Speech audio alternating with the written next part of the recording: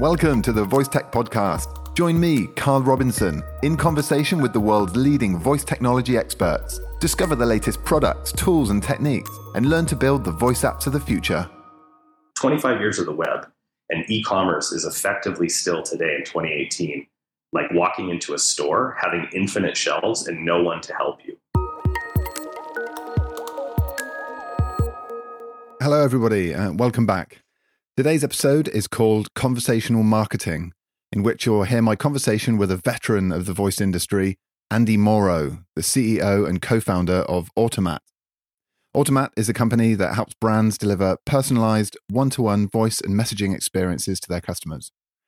Andy has been helping to shape the voice industry for almost 2 decades now, having spent 16 years at Nuance, the most successful speech recognition company in history, and then at Tellme, which was later acquired by Microsoft. The Automat co-founders and team collectively have over 50 years experience and 17 patents in the fields of speech recognition, natural language understanding, virtual assistants, and AI. Automat has received investments from Comcast Ventures and Slack, amongst others. And the advisory board includes tech industry leaders such as Tim O'Reilly, founder and CEO of Nuance, Ron Crowan, and Adobe board member Amy Bance. So in this conversation, you'll hear about the history of the voice industry, how we got to where we are today, and the lessons Andy has learned over his time in the industry. All about conversational marketing and why it represents a fundamental shift in digital marketing. How voice assistants will change the current landscape of consumer sales and marketing now and in the future, and how it will affect brands. And why the web and mobile customer sales experience currently lacks the personal touch, and why Andy believes voice is the answer to this problem. We discuss the role of influencers in conversational marketing, the implications of voice search on content strategies for brands, how conversational marketing could impact brick and mortar shopping on the high street, and also why voice assistants might be heading for the trough of disillusionment in 2019. Thanks to Andy's wealth of experience, our conversation lasted almost 2 hours, which I managed to trim down to around 90 minutes, which still makes it my longest interview to date. But I was really loath to cut too much out as there's so much good stuff in there. It's a really interesting conversation and highly relevant to anyone involved in the field. Before we hear that, I just want to say a quick thank you to my latest patron, Chris Oates, research engineer at Audeering, which is the voice emotion analytics company that was featured in the last episode. Chris himself is a highly experienced DSP engineer. He worked previously at Fraunhofer, which is the home of the MP3, some of you might know, and also Dolby. So I might have to get him on the show to talk about the technology at some point. If you'd like to follow Chris and the other patrons who are currently supporting the show, keep it ad-free. You can do so at the new URL, voicetechpodcast.com/donate.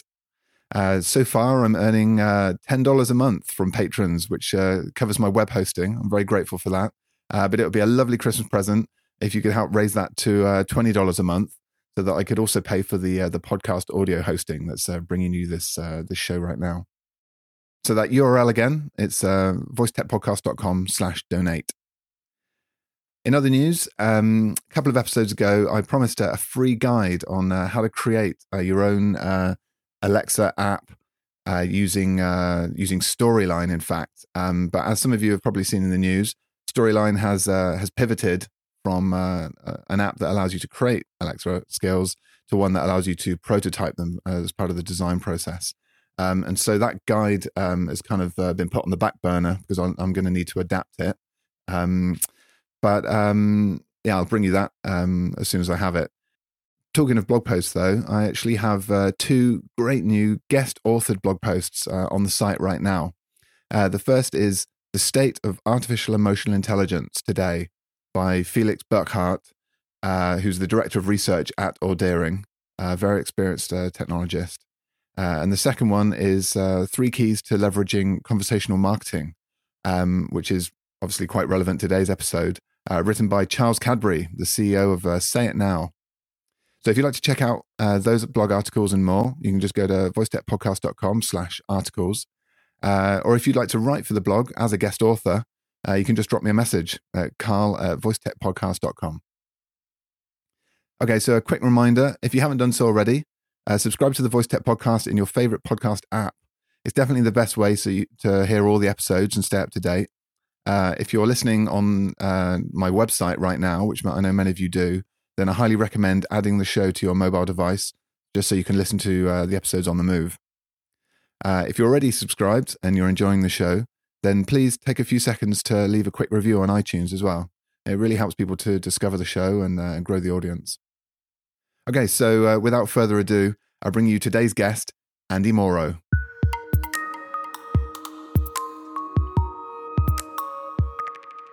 Okay, so I'm here with Andy Morrow. He's the CEO and co-founder of Automat, a company that helps brands deliver personalized one-to-one voice and messaging experiences to their customers. Andy, welcome to the show. Thanks. Really nice to be here. Yeah, it's great to have you on. All right, so let's just jump into it then. The topic is conversational commerce, conversational marketing even. Tell us, what is Automat? What do you guys do? And can you give us a bit of an idea about your background as well, how you ended up founding Automat? Sure. 3 questions in one. So Automat is a conversational AI platform. We focus almost exclusively in marketing, what we call conversational marketing. So we help brands have personalized one-on-one conversations with their customers, with consumers. And, we believe that over time, brands are going to be able to go back from where they are today, which is disintermediated by social and video and search and not having direct relationships with their customers, back to being able to have direct relationship with their customers. I think we'll get into that and how voice plays a part in that and why there is a bit of a changing of the guard.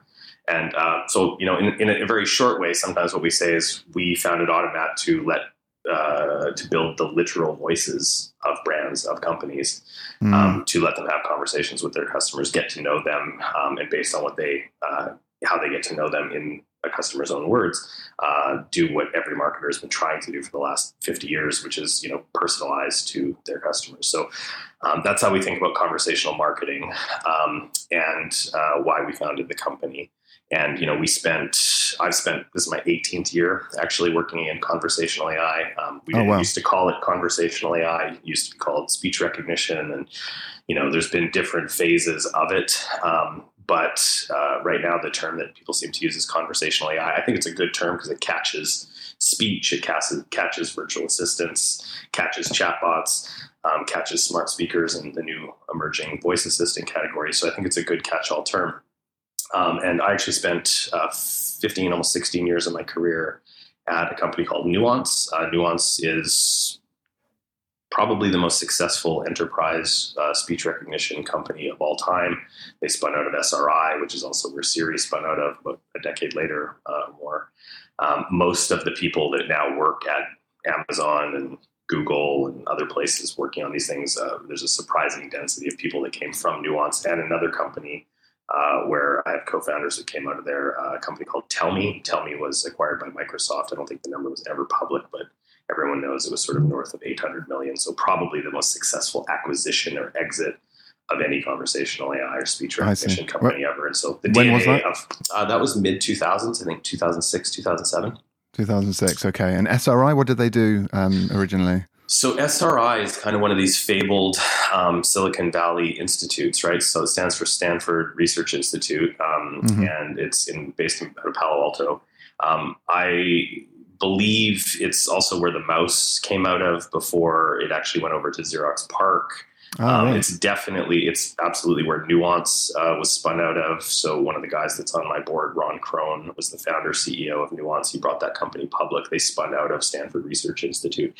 They're sort of a fabled, like I said, Silicon Valley institution where they're one of these places that pays for foundational, fundamental research without necessarily having commercial applications. And they have a very strong program of EIRs, entrepreneurs in residence, that come in and help figure out how to commercialize that software. So a very similar story with Dag Kitlas, who spun Siri out of SRI, about a decade after Nuance spun out, and you just keep seeing innovations coming out of that place. And how does that work? I'm not familiar with the entrepreneur in residence format. So what SRI conduct the research, but in order to productize it, they bring people in? That's right. So you'll often have, sometimes the people that do the foundational fundamental research are the right people to also be entrepreneurs to build businesses around it, but sometimes not. And so, I've known friends of mine who've been EIRs at SRI and other places, and, they come in, they look at foundational, research that's been done, figure out commercial applications of it, and where possible, spin out businesses out of that. SRI, and other places like this, sometimes make their money by taking a piece of the company by licensing the technology that was originally built at the research institute. So I'm not that connected to SRI. I'm just connected to the history of SRI, given that Ron is on my board, and I wouldn't be where I was if I hadn't, cut my teeth at Nuance for almost 16 years and had founders who were at Tellme, other places affiliated. Interestingly, Nuance powered both Tellme from a speech recognition perspective and powered Siri in the early days from a speech recognition perspective. So it's a very insular, kind of field. Many of the people in it have been working in it for 20 years. There's many people at Google and Amazon that I know and friends with. Yeah, and many of them come from these two original companies that were kind of you all knew each other. DNA of conversational AI. Yeah, yeah. Do you meet up every so often, or is there a conference that you all find yourselves at on a yearly basis? Yeah, it happens. It really does. I wouldn't say there's one conference, but I see people at South by Southwest every year. So I went to the Google House and saw a bunch of folks that I used to work with, who now are on the Google Assistant team. There's folks, at Facebook. We see at F8 who we had acquired into Nuance, that we see every year. So there's a number of these conferences where you tend to bump into people. People have written books. There's a woman named Kathy Pearl who wrote kind of the canonical book on voice user interface last year. Yeah, familiar with Kathy. I'm known for Kathy's great. There's a small tight group of people that still, they're lovely people. They're smart researchers who've dedicated themselves to technology and language. You can imagine that they're a fun crew. So. Yeah, I can imagine. Absolutely. It's funny you should mention Kathy Pearl, actually, because when somebody introduced me to her for the first time, just told me about her and mentioned that she'd written a book on voice. I was like, there's a book on it already? How could that be? It's just started happening. But obviously, you guys have been doing it for like almost 2 decades now. There's a huge amount of history that's gone into making this thing a reality, which is now just entering the public consciousness. What are some of the lessons you've learned over that time at Nuance? Or what can you tell us about? It's funny. The conversation's fun because it's making me ponder things I haven't pondered for a while. Like the first thing that comes to mind actually is working on technology like this that evolves as slowly as it evolves gives you respect for. We talk about the speed of technology all the time, but certain really fundamental things take a long time. And when you spend your entire career and dedicate your entire career for it, you sometimes become disillusioned by the amount of time it takes to get the technology where you would want to get it. But it also gives you a profound respect for craft and spending this amount of time in a field and seeing the people who literally dedicate their entire careers to it. So I think that's one thing is the reason I feel so privileged to work in this area and I'm so motivated is there's very few things you get to work on where you just know that you're tapping into and you're just dipping your toe in the slipstream of human progression, right? And we are absolutely going to build things that we can talk to. We already have built things that we can talk to. I think most of us look at them and we go, these conversations are pretty low quality, right? We order things around. We get them to play songs and, order us batteries and other, things like that. But it's taken us 20 years to go from 1 in every 5 words was wrong. And that was a pretty miserable experience talking to a computer 20 years ago. It was usually over the phone, right? So it was over a landline phone. You would talk to a computer. It was called IVR, Interactive Voice Response. I'm old enough to remember it. Yeah, it's funny now. I go to places now and people literally have no recollection, right? So there's also that part of it. You're old enough now that people don't even remember the last generation. But that was, one of the I always say it's one of the top 5 most reviled consumer experiences of all time, right? Talking to one of those over the phone speech recognition systems. Indeed. But you literally, quite literally would not have an Alexa or a Google Home or, some of the better chat bot type experiences or other things that work out there without that technology. You just wouldn't. That was the beginning point of commercializing it. And, it was pretty much one.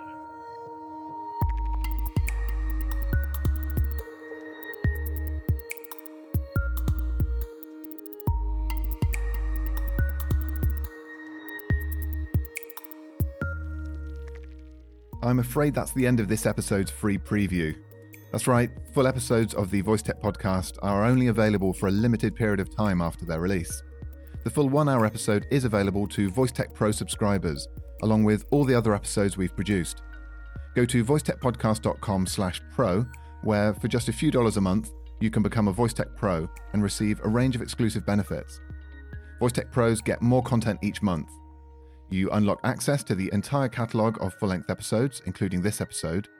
You can enjoy extra content, such as exclusive interviews just for Voice Tech Pro subscribers, plus bonus questions in the main interviews. And you also get to hear episodes sooner than everyone else, weeks ahead of their public release, in fact. Voice Tech Pros also get a special role in our online community, higher quality episodes with no ads and studio quality sound, and a chance to support the show and ensure we keep on producing more great episodes like this one. So please go to voicetechpodcast.com/pro and become a Voice Tech Pro today.